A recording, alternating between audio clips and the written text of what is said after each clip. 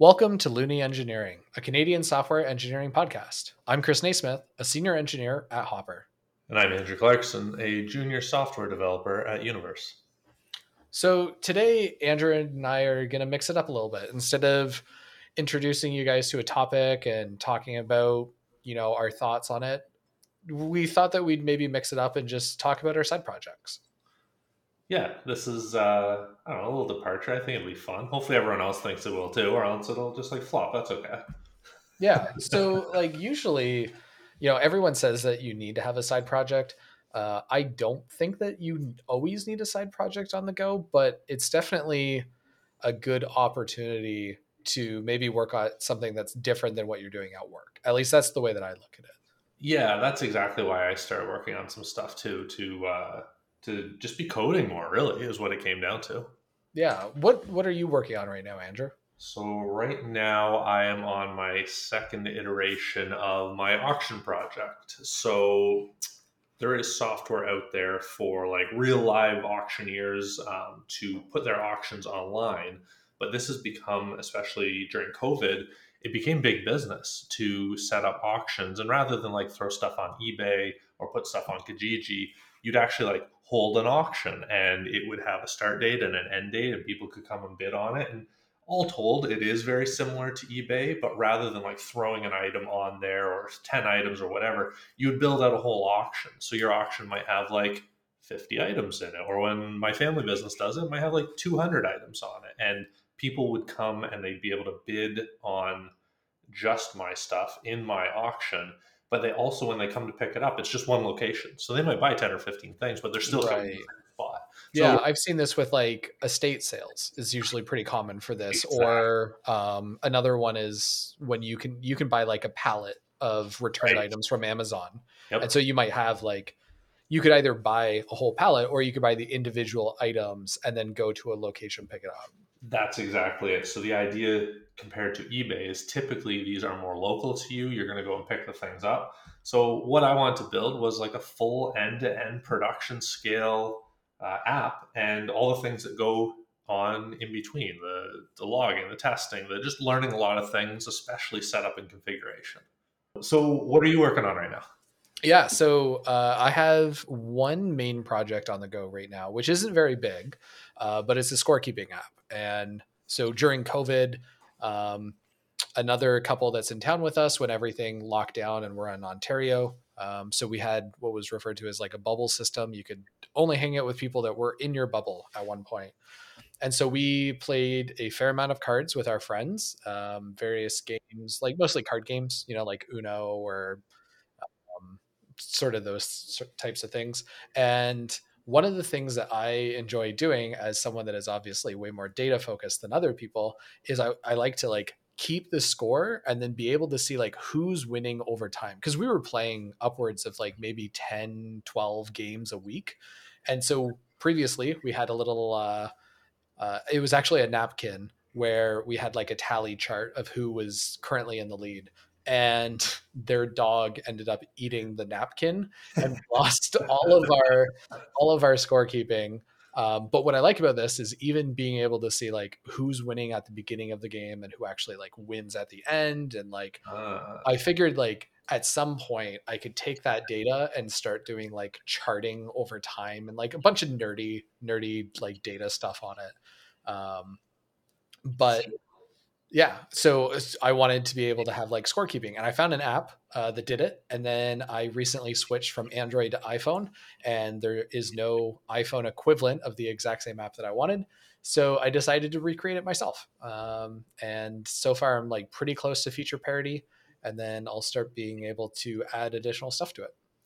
Nice. So it sounds like yours is more to fill a need than it is specifically to learn something new. Oh, absolutely. I'd say it's a little mix of both. I did a little bit of like stuff I knew and stuff that I wanted to have an excuse to use, Mm, but it was definitely one of those.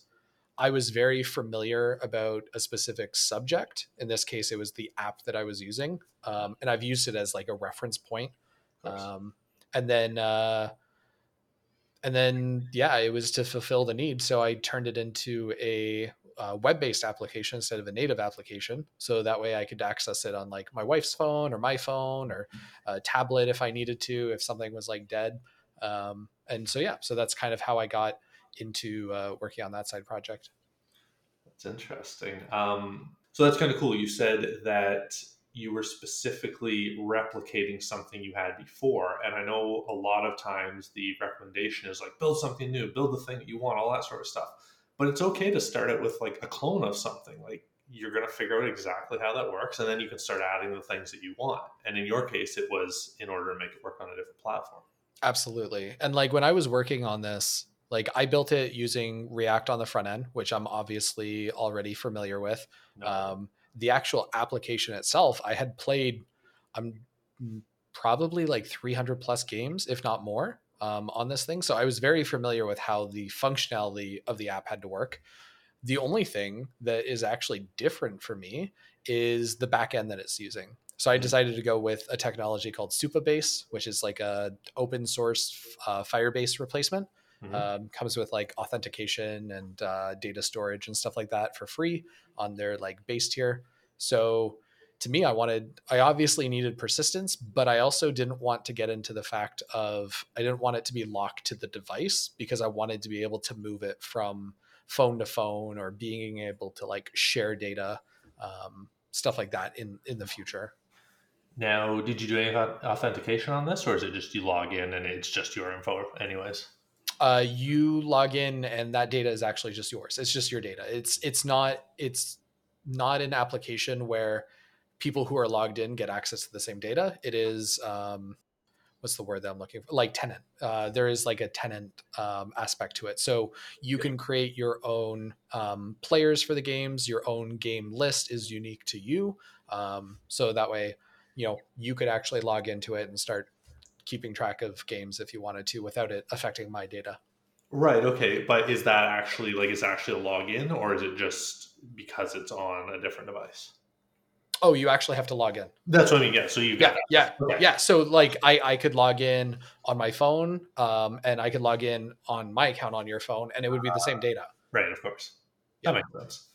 Okay. A lot of things that people talk about is like goals for this. Obviously, for you, the goal was to have a working app, something that fulfilled the need that you had. What would be other reasons people would want to? What other kind of goals would you have for a side project? Yeah, yeah. So for me, it was definitely like fulfilling a need. Like I wanted to be able to score keep, and I am finally at that ability to have a game that is able to score keep. Nice. It took a lot of like boilerplate to get to that point. Um, but I'd say like another reason is just one, maybe you're like interested in understanding how like a technology works. So that's say like and this is usually the way that I recommend like is if you're super familiar with something, then build it in something that you're not. If Mhm. you're unfamiliar with something, then build it in something that you are familiar with. Because if you don't know how something should work and you don't know the technology that you're building it with and you don't know how to like you have too many unknowns and it gets very frustrating very quickly. Mhm. um, so I'd say like technology is a big one. If you're wanting to use a new framework or library, it's always a good excuse on a side project to do that, which can also benefit you at work because maybe you have it's too much risk to introduce a new framework or library at work. And so instead, you do it on a side project and you're like, man, this would make my life at work so much easier if we use this. Yeah, absolutely. On the topic of goals, something I touched on a little bit for mine is I want to redo an app. It's something I actually want to build, that I want to build out, and I'd like to get to production. But also for learning, there's a lot of things that, especially as a junior developer, you don't get to touch on at work, especially if you're not doing more greenfield, more building things out. Really depends on the company you're in, but in general, a junior is not going to get to work on those things. So, in order to actually work on the configuration of things, how things are actually going to work together, and not just making those adjustments in what's already there. I think that's a huge skill to start building that base layer of understanding of how things work, and then it just makes it easier to work on the things. Yeah. And then another good reason to start a side project is money. maybe you're starting a side project because you're wanting to do a little bit of like side hustle. Maybe you're building, maybe it's not even just a in your case like an auction site. Maybe it's an auction site as a service where you could create your own auction, um, like place, a physical location that's selling stuff on auction, and being able to, maybe you charge either the company that's using it, or maybe you take a commission on each sale, whatever it be. But that would be the perfect kind of thing. Or maybe it's just like, maybe you throw a couple ads on it and you generate money through like AdSense. So, you could spin up a side project with the intent of trying to monetize it in some sort of way. Yeah, there's a lot of different ways that you can monetize it. You touched there at the beginning on exactly what my intent on this is to iterate over to the point where, okay, it works for me, it works for us, it works for this business, but I want to eventually make it so that other people can sign up to auction, other people can start their auctions. And when you're saying about having a an idea or making something of a clone of other, there's a lot of other businesses doing this sort of thing. So I kind of look to them for ideas like, oh, I can implement that, I can put in that. But the long term is, yeah, it's auction as a service. Exactly right. So, Andrew, when you're working on this, like, how do you end up like prioritizing what, like, when to work on it? The when to work on it. Yeah. For me, somebody mentioned something interesting to me recently about prioritizing things, and I've started looking at it like this. And that's not just the do everything all the time. I go to work and then I come home and I make dinner and I start working on this. I kind of started working on it more in like sprints on this as well. It's like, oh, I'm focused on my side project right now, and I'm focused on maybe a hobby thing, and I'm focused on something else. So I come and go to it, but I usually put in maybe 2 or 3 nights a week, a few hours, and just keep iterating on things, keep building things. And that keeps it fresh. It's not just doing it all the time. I go back to it when I'm excited about it and when it's something that I want to do, and just to keep moving forward on it. Yeah, that's something that I sometimes struggle with. Like, I'm not very consistent on my side projects. I'll maybe go through, like, maybe I have a weekend where I have a lot of time. And so Mhm. I'll invest, like, I don't know, 12 hours over the entire weekend working on my side project. And then come Monday morning, I'm going back to work and I'm like, I just sort of forget about that side project. I'm like, yeah, wasn't that great? It was really cool. Nope, don't have time for that anymore. Yeah, and I think that's kind of cool thing about side projects. It doesn't have to be, unless your intent is to build a business. If it's more to learn something, to build something, they can be super disposable. They can be just something that you fire up, you get going, you learn something, you do it again, and you do that over and over. It's a great way to learn. If it's going to be something that's actually a side hustle or a business, then you kind of got to approach it with the like discipline that I'm going to sit down and do it regular. And that's what I do in like those sprints. It's like, okay, tonight I'm going to sit down for like 3 hours. I'm going to work on these things. I want to get this stuff done. Or sometimes it's, I'm going to sit down every day and I'm going to get something done. It might just be added authentication or researched database or something really simple, but it's that snowball, that building and building and building, and it lets me always be doing something and then keep track of it. So it's like, hey, I am making progress. It's not just like, oh, nothing's changed in a few weeks. Yeah, that's something that I sort of do. And I think it depends on how you organize yourself. Mm, And for someone like myself, I'm not very much of like a big planner. Usually I have like it sort of scoped out in my head of like mm, what the scope of the project that I'm working on is before I get into it and then do it. Um, but if you are working on something for much longer, where it's not going to be able to be done over the span of a weekend, you probably want to put down your thoughts into like some sort of way of tracking, because then you can at least see your progress over time. Are you Um, telling me you don't have a whole Jira epic written out for your scorekeeping app? Unfortunately, no. Wow. Yeah. I didn't put you for this kind of a person. Yeah, I've actually been measuring my velocity to see how much work I'm getting done on my side project. I'm going to need you to screen share so that I can see your the tickets that you've completed. Yeah, my burn down chart is just flat. It doesn't. You got to start making money soon. You got to get those 99-cent app downloads. Yeah, exactly. But Andrew, when you're like starting a project or just even during the project, like what sort of tools do you use for like managing your project? So this is the first side project that I've actually really laid out what I want to do, an MVP. I have a whole Notion doc that's full of pages of ideas and screenshots and different things that I want to do. I've actually laid it out. I didn't go so far as like setting up a Trello or a Jira kind of thing to like move things along. It's more of a, I need to do that. There's a checklist, check, check, check.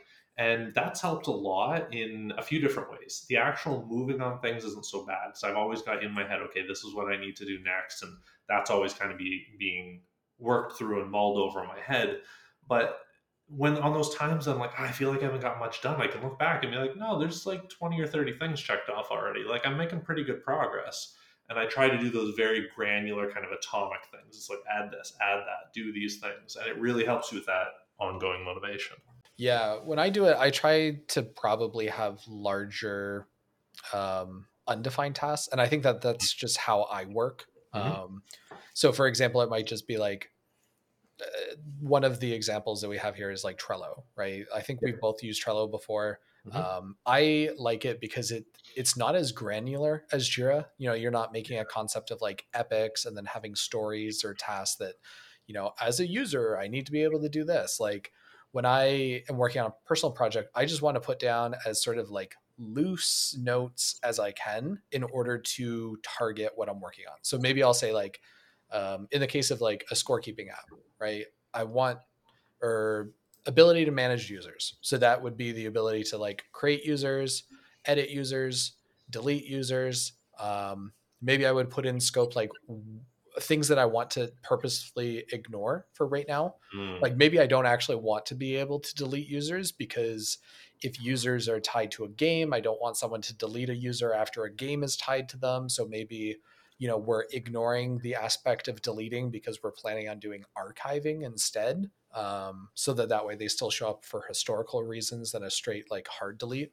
But those are like sort of things that I'll do is I'm just like, you know, I want a concept of users. Boom, there you go. All right, I want a concept of games, and then maybe after games, like I've seen where people will do like numbers, like they have like a 0.9 and then a 1.0 and then a 1.1, and Mm. so implying that maybe not straight up to the point of having like blocking, but you can say like before I accomplish 1.1 I need to do 1.0 first, which was something that I very much, as I mentioned earlier, I had a lot of boilerplate that I needed to set up before I could get to a game, because a game had players, and then games had a certain like rule set about them. Um, so before I could actually like get to the point of having a bunch of numbers entered in and then figuring out the totals, I had so much that I had to set up in advance for that. Now, you say a lot of boilerplate. You said you built this in React, so I'm sure there's not a lot of learning there was for you to do. But what kind of setup? What other tools did you use to get there? Yeah, so at first, I started with just React, and I wasn't using any sort of like state management. Well, that's not okay. So I lie. I was about to say I didn't use any state management. Um, I used React Query, but what I was doing is I was actually using React Query as an in-memory cache. And so I would modify stuff on the window object using React Query with the intention that when I was ready to implement a backend, I should just be able to change it from using in memory to using like an API. Gotcha. So I had enough foresight to know like I'm going to go down this road. And so I'm going to abstract that away rather than using like a fixtures file that's like hard coded. But I definitely started there. What about you, Andrew? What sort of like tools or boilerplate are you using on yours? For this has kind of been as I go along. I had a few things that I wanted to learn and wanted to use. Like I wanted to build a project in Next. That was a big one for this. But as I went along and figured out databases and that sort of thing, and like how I was going to deal with CSS, we're going to do CSS in JS or CSS modules and all this stuff, and kind of things that you've seen me ask at different times. But right now, I've got Prisma set up to talk to a MySQL database. Prisma is fantastic.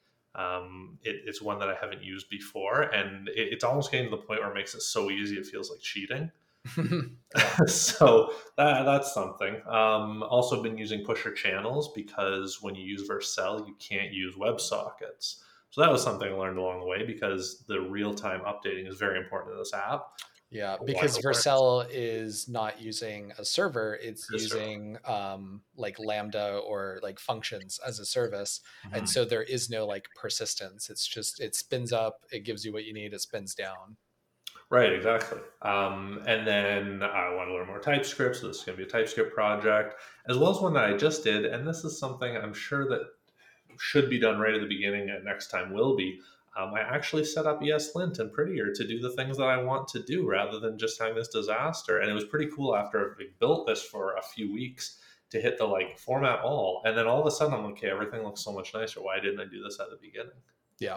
Yeah. And I think it's fine to not have to do some of that like early tooling because it can start to be like, I will say, at least for me, when I'm working on a personal project, like it's no different than a product for customers at your work. Like you have to make sure that you're working towards your goal of what you're trying to make, and you're not focused on like the fluff of like, oh, this should be using tabs instead of spaces, or this should be tabbed at, you know, 4 spaces instead of 2 spaces, or whatever it is. Like, is that going to like, if your end goal is to have something that's like usable or demoable, or like, they don't care, right? Like none of that is That's matters. that's a really good point. You could probably get hung up in that minutia of kind of all the little stuff there, and that could actually hold you back from actually doing things. What if you get caught up in something, you can't figure it out, and all of a sudden you're kind of like, oh, it's time to go to bed.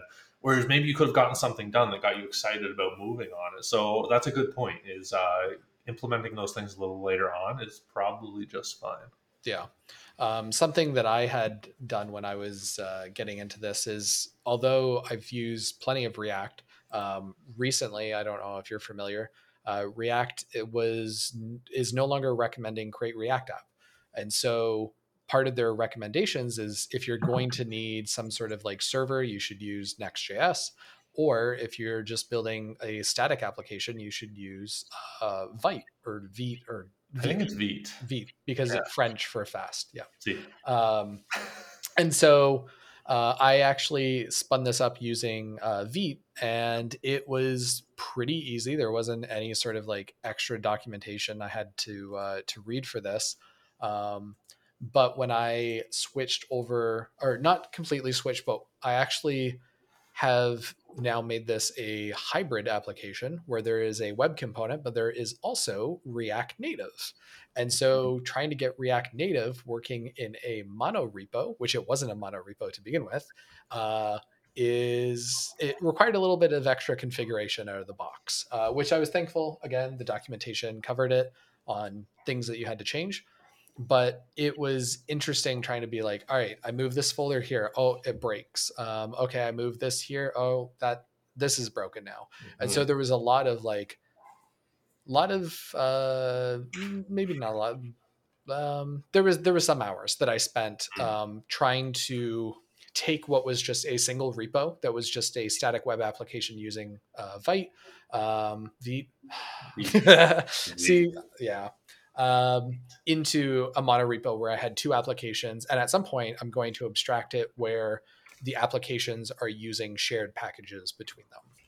Oh, okay. I'm looking this up. Vite. Yeah, it's Vite. All right, it's Vite. Okay, no, I like what you touched on there about how React is suggesting that you use different packages now than create React app. And so many of us that have only been learning React over the last year to several years, especially if we haven't been like adding into a project, doing the whole Webpack thing. Create React app is how we've done it. And that's kind of what we know. And then these things are changing, which totally makes sense. From my work with Next, it's so much better. Yeah, it's honestly, it's so much faster to build this in CI, because I am using Netlify right now for my application, and when I've used Create React App before, even like a small app, it's can still take like a little bit longer in CI to build. With Vite, it's lightning quick. It's actually Is it fast? It is fast, but it's wanted me to look into a little bit more of like other tools that are also out there, like SWC, or I think Vite is Veet. using. It's Hmm? Veet. Yeah, I know. I'm just saying it now to bug you. The listeners are going to be so confused when he's like Vite, Vit, Vite, Five. Vit, Vit. Um, but SWC or ES Build, and you're using Next.js, which are you using the SWC version of it?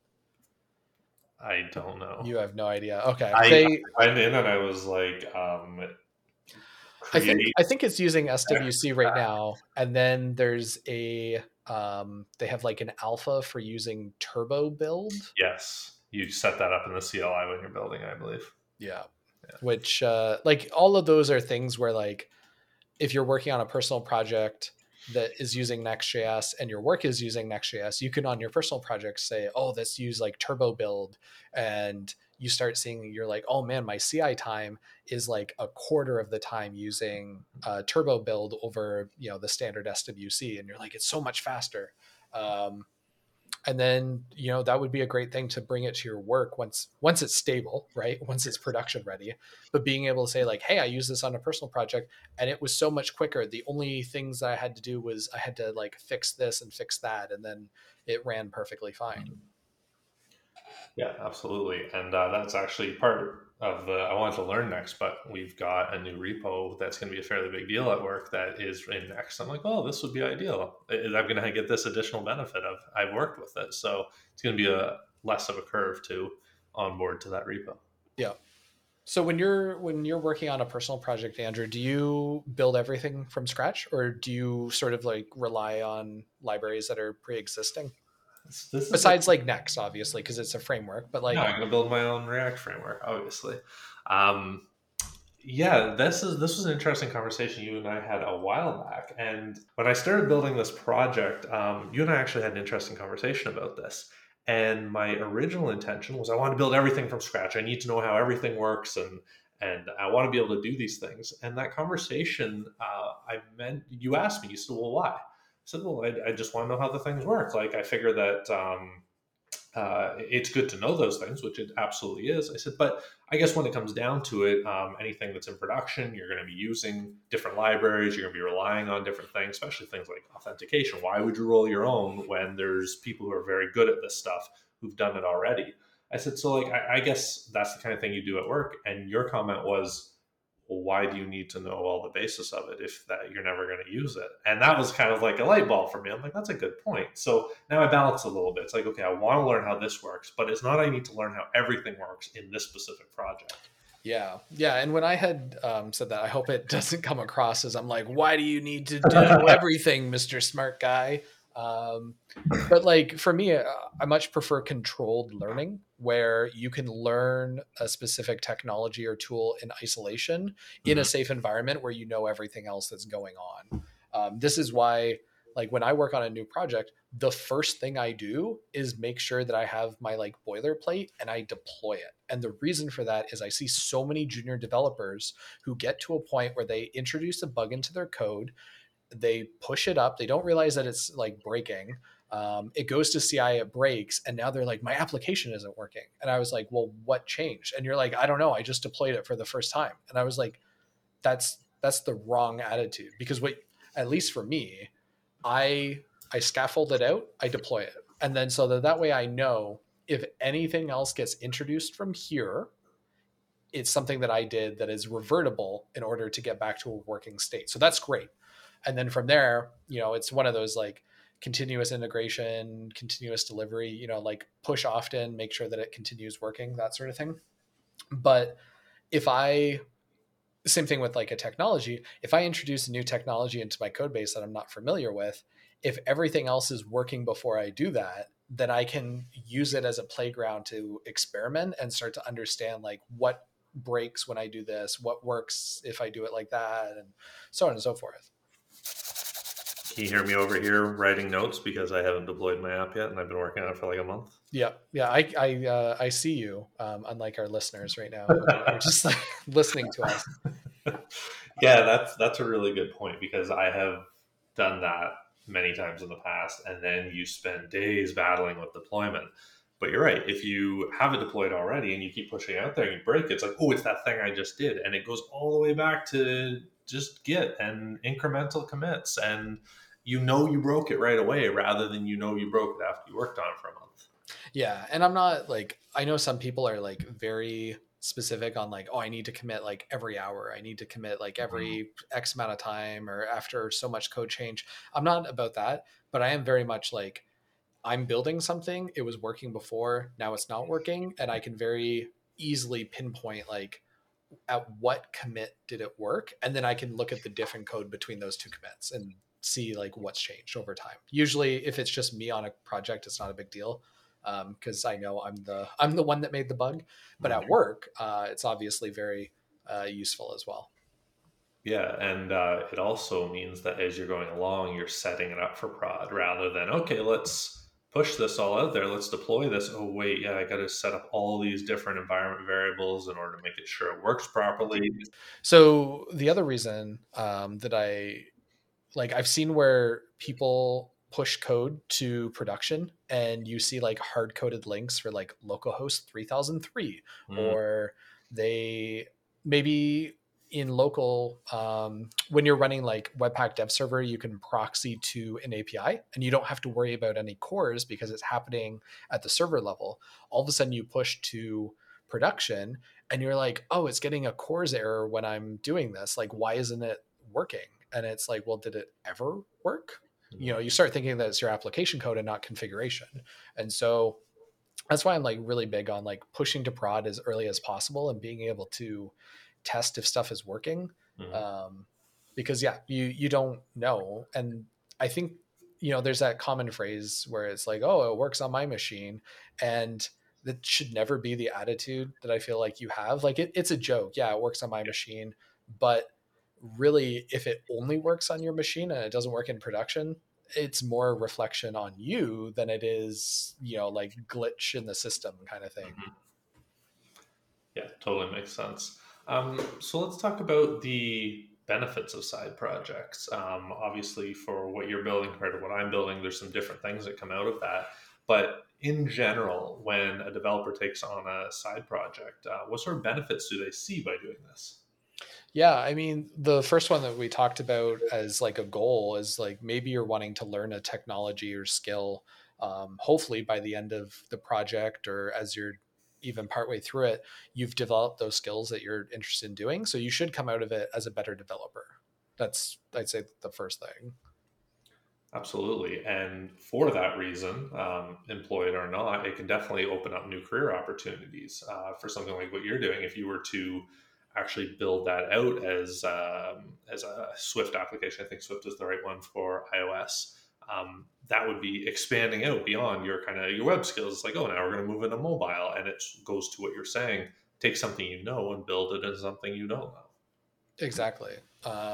And you know, my work, we have Android and iOS developers, and like maybe I could build that skill set and be able to do, maybe there's something related to corporate and I could end up doing like a PR related to something on iOS because I'm like, oh yeah, in my part-time I've been learning Swift and, you know, just making yourself more employable. Or Mhm. maybe you just find out you really like that technology and you find a new job that's using that technology. That could happen, absolutely. Yeah. Um, Now, for the more junior audience, job seekers, that sort of thing, in addition, this is something that's going to build your portfolio. And I know that it's a little different when you get a little further on in your career, but you're able to show off this portfolio of products. You're able to show off things that you've built and that you can maybe have been maintaining it, which is really important when it's like, don't just build something, be done with it, continue to iterate on it, maintain it, that sort of thing. What's your feeling on that as somebody who does interview a lot more advanced people who are more advanced in their careers? Yeah, I think it's good for being able to have stuff to add to your portfolio. I will say it obviously comes to a point where I don't know if a portfolio is useful as a Right. senior engineer. And that's kind of where my question leads. Yeah. Like I don't think it's necessarily needed, but what I will say is some of the best people who I have interviewed talk about some of the side projects that they're working on because it shows that they have passion for stuff that they're doing. There was a gentleman who I had interviewed who had told me about a coffee project that he had where he was able to have real-time data coming from his coffee machine. And as someone who is also into coffee, I was like, that is really cool. You know, it was really interesting listening to him talk about it, but then also his like, you know, as a senior engineer, he had like experience in that. But it was clearly that like passion of something that he was interested in. And he's not like, I just develop because it pays the bills. Right. So it's one of those things that kind of more than the sum of its parts, it's going to give you benefits in other ways. It's maybe not that that developer is going to be like, oh, here, look at my coffee project and like look at the code and here's the GitHub and that sort of thing. But he can talk about something and then you connect the dots there. Exactly. And it was very much like it wasn't, I built a coffee project because I like coffee and I needed something for my portfolio. It was like, I'm building this in my free time because I'm passionate about it and because I'm like interested in it and it solves a problem that I have, or a problem that I've invented for myself. But it was a great like conversation starter rather than someone that's like, hey, like what project are you building? And they're like, I'm building a to-do app. And you're like, why are you building a to-do app? Like unless if there's a to-do app that is not solving something that you actually have as a problem, which I would sometimes question, like, have you just not searched very far for the to-do apps that exist? But if you're building the world's 1000th or 1,000. probably like 1 billionth to-do app at this point, you and not to like shame building a to-do app because you do have to start somewhere, but maybe a to-do app is not as portfolio pretty as maybe something else. Yeah, it makes sense. Sorry, that was distracting. I had something. Oh, at what point would you suggest that a portfolio and portfolio projects are less useful as the like, here's my portfolio showing off in your career? Good question. So I would say maybe at the senior level. You know, everyone gets to senior at a much different time. Mm-hmm. I got to it in a couple of years, and in some ways, because I had gotten to a senior level so quickly in my career, I don't necessarily think that it was imposter syndrome, but I did feel like I had to explain how I got to a senior role so quickly. Mm-hmm. And so I sort of used a portfolio as a way of explaining why I was a senior after 2 years of experience. And part of that is also like, you know, different places will call you a different job title. Like the senior at one place is not a senior at another, but I used it as a way of being able to justify. And once I had enough years of experience as a senior, I don't necessarily have an issue with it. I know my current company, we've had people that have interviewed for senior roles that get down leveled to like intermediate level. And so some people don't like that. I didn't obviously have that problem, but it's one of those things where I've backed up my seniority by the projects that I've worked on, the impact that I've had. And so that is where I've been able to like use side projects to help me that way. Makes sense. Now let's talk about some challenges that come with side projects. You're doing what you do at work all day. There's a lot of potential for burnout there. What's your feelings there? Yeah, I think, and this is something that I think I saw with a lot of people in my career earlier on, is people that are junior oftentimes will spend more hours to try to like make up for their junior niche, but then also still trying to do side projects. And so it's not uncommon to see people early on in their career trying to put in those like 40 to 60, sometimes upwards of 80 hours, trying to essentially make up for, and oftentimes I think what you see, not to get like too off topic, but people who get in as a junior job, they're like, this is the best money I've made my entire life. Like, and I'm doing way less than I did in my, say, like retail job, or my, you know, I'm working in fast food, like at McDonald's, and, you know, I'm doing less work now than I was before, and I'm making way more money.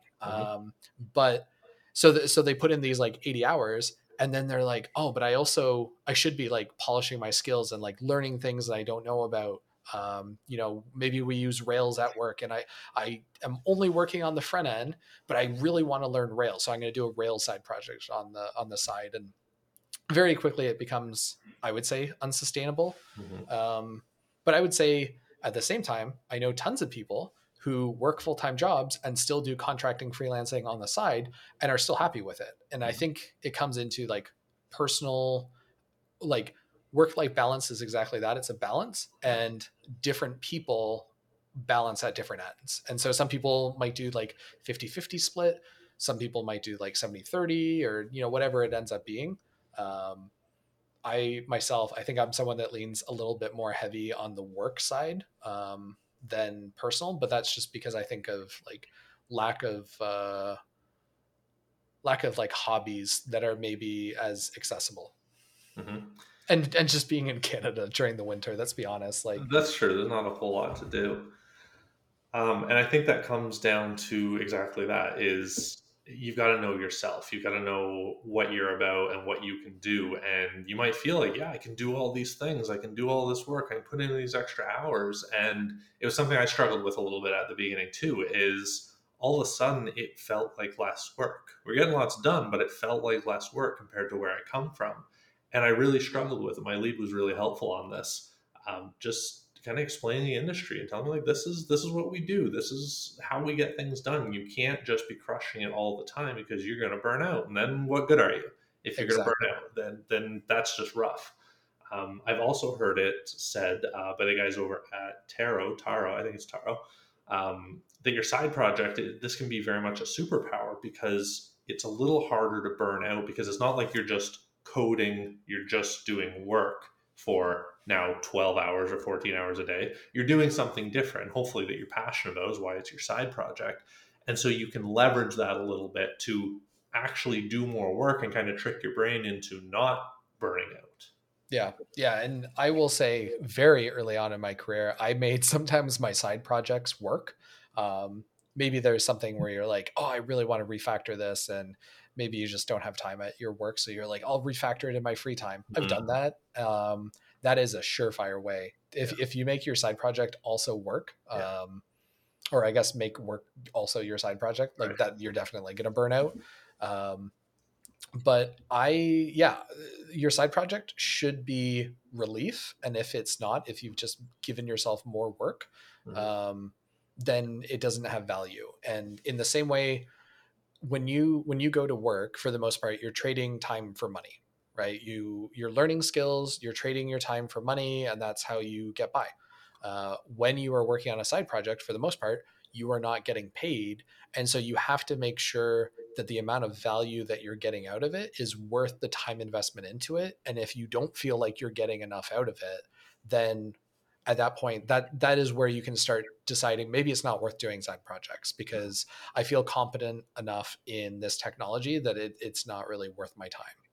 Yeah, and I think a lot of us as developers, especially early career, um, we have an issue with that balance because we feel like we have to do so much to keep up, but we don't step back and really realize that that time away from the screens actually makes you a better developer long term. It's giving you longevity, as well as it's letting you take that break. It's letting your all the learning and knowledge kind of sink in and work its way into all the crevices of your brain and all that stuff. This is exactly why my side project is a touch grass simulator in the metaverse, so that way when I when I've been at my screen too long, I can go outside in the metaverse and touch grass. You need the I've spoken to people that have the full on VR setup and they actually work all day in VR. They've got their computer, they've got all the things, and that's mind boggling to me. I don't know why. No, no, that's, I don't know. Well, I feel like we need to have a conversation about the metaverse. I think yeah, They have like it's like they're sitting on like like a beach. no, on like the oh yeah, that was one I've heard as well. But like they're sitting in the Enterprise and they've just got like the expanse of space. They have like No, 18 monitors, and I'm like, man, no. no, that's like a boring dystopia. Like, Space. um, yeah. So, we talked a little bit about burnout, but sometimes, you get to a point in a project, and it's not so much burnout; it's that you've gone through the motions of the easy stuff and now you're getting into like challenging stuff. And so how do you personally, Andrew, overcome any sort of like challenges that you're working and sort of like stay motivated? Because it can be kind of demotivating to experience that. A big one for me is my whole intention with this project specifically was to find those and start running into those more difficult subjects and the things that are harder to sort out. Um, what I'm building right now, there's some challenges, but it's stuff I've done before. It's stuff that I kind of understand well enough that I'm really not concerned. I haven't hit that point where I'm like, oh, am I going to ever figure this out? I know it's coming, and that's part of what I'm very much reaching for. When we get there, as for like the the motivation, it's going to be like that, just sitting down and working on it, kind of thinking about what that end project looks like, and the end result of hopefully something that makes some money, and to be able to have this really great project, I guess, in my portfolio, but also something that's live as well. Yeah. Yeah. For me, I find actually part of the thing that makes me demotivated is not having enough time to invest in my side projects. And so, one of the things that I do to stay motivated is relying more on either off the shelf sort of solutions. So, we talked about like obviously not reinventing the wheel, but on my side project, I'm using Supabase. And so it comes out of the box with authentication. So I can implement authentication very quickly, keep moving. I can create data models and then have a SDK client that gives me all of the like TypeScript and fetching APIs and all that sort of stuff, similar to I think some of the stuff you're doing in Prisma. Yep. I get that on the Supabase side as well. And so I'm able to focus more on the things that are in the same way that product does, and me as the end customer, I am able to get to the things that bring value quicker without having to worry on the things that like are less exciting or just like, oh, I need to make a controller and a service and expose that and configure cores and make sure that there's a or like a access policy in place and all that sort of stuff. I don't have to worry about any of that because it comes for free out of the box, so I can actually focus on building the UI that integrates with that API.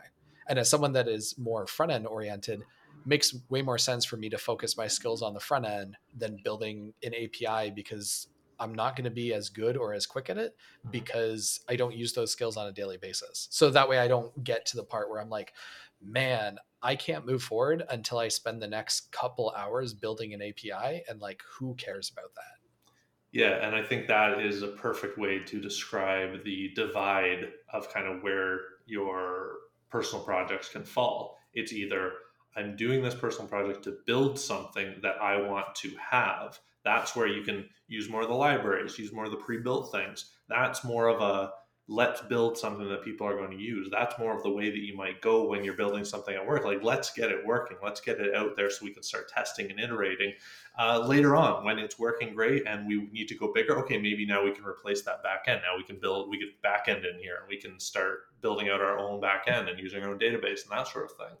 The other side of that divide is very much I want to learn how the thing. So if you were going, oh, I want to learn more back end, obviously you would have then been like, okay, I'm going to build that back end now. And that would have just been the total opposite side of that coin. Exactly. And I think other things that you can do to avoid burnout and staying motivated on your projects is, we mentioned using like Trello or something. Maybe if you're wanting to like track features that you want to do, being using those tools properly should give you some sort of motivation because you can see how far you've already come on the project. I think it's very easy to lose sight of the milestones that you've accomplished because of the amount of milestones that are yet to come. Um, Yes. and so using like Trello or Jira, Asana, GitHub projects, all of those have tools where you can see like, this is everything that I've accomplished. And I also think having very clear milestones of like, Mhm. I can, in the case of my scorekeeping app, the fact that I was able to record a full game and then have a modal that popped up that said who came in first, second, third, and fourth, that was a milestone for me. I was like, great. Very I satisfying. didn't have any sort of persistence. I literally just had it calculating from in memory. But Mhm. if you think about it, like persistence is just like it's the permanent storage. You just load it into memory when you need it and then offload it when you're done. Mhm. Um, So as soon as I like accomplished that milestone, I was like, all right, V2 is now having persistence. So that's when I decided to hook up Supabase. It wasn't as I was in the middle of trying to get games to work. I didn't want to have like context switching of like, all right, here's the API layer, here's the this. I was able to focus on just the interaction. And then once the interaction was done, I could focus on the API layer. And so that's the way that I sort of go about staying motivated, is constantly having achievable milestones to encourage me to continue working on it.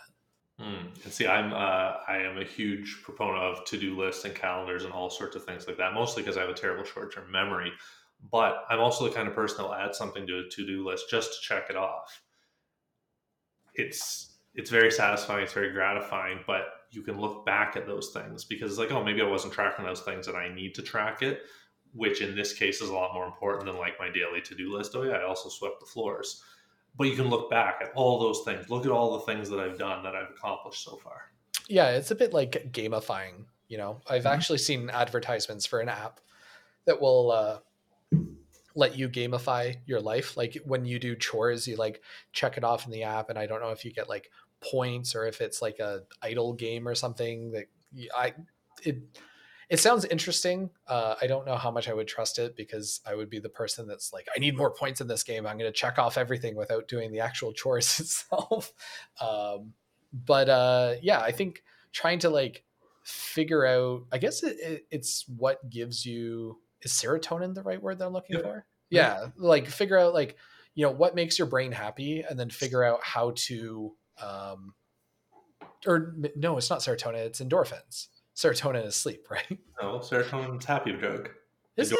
Endorphins are like, let's fucking go.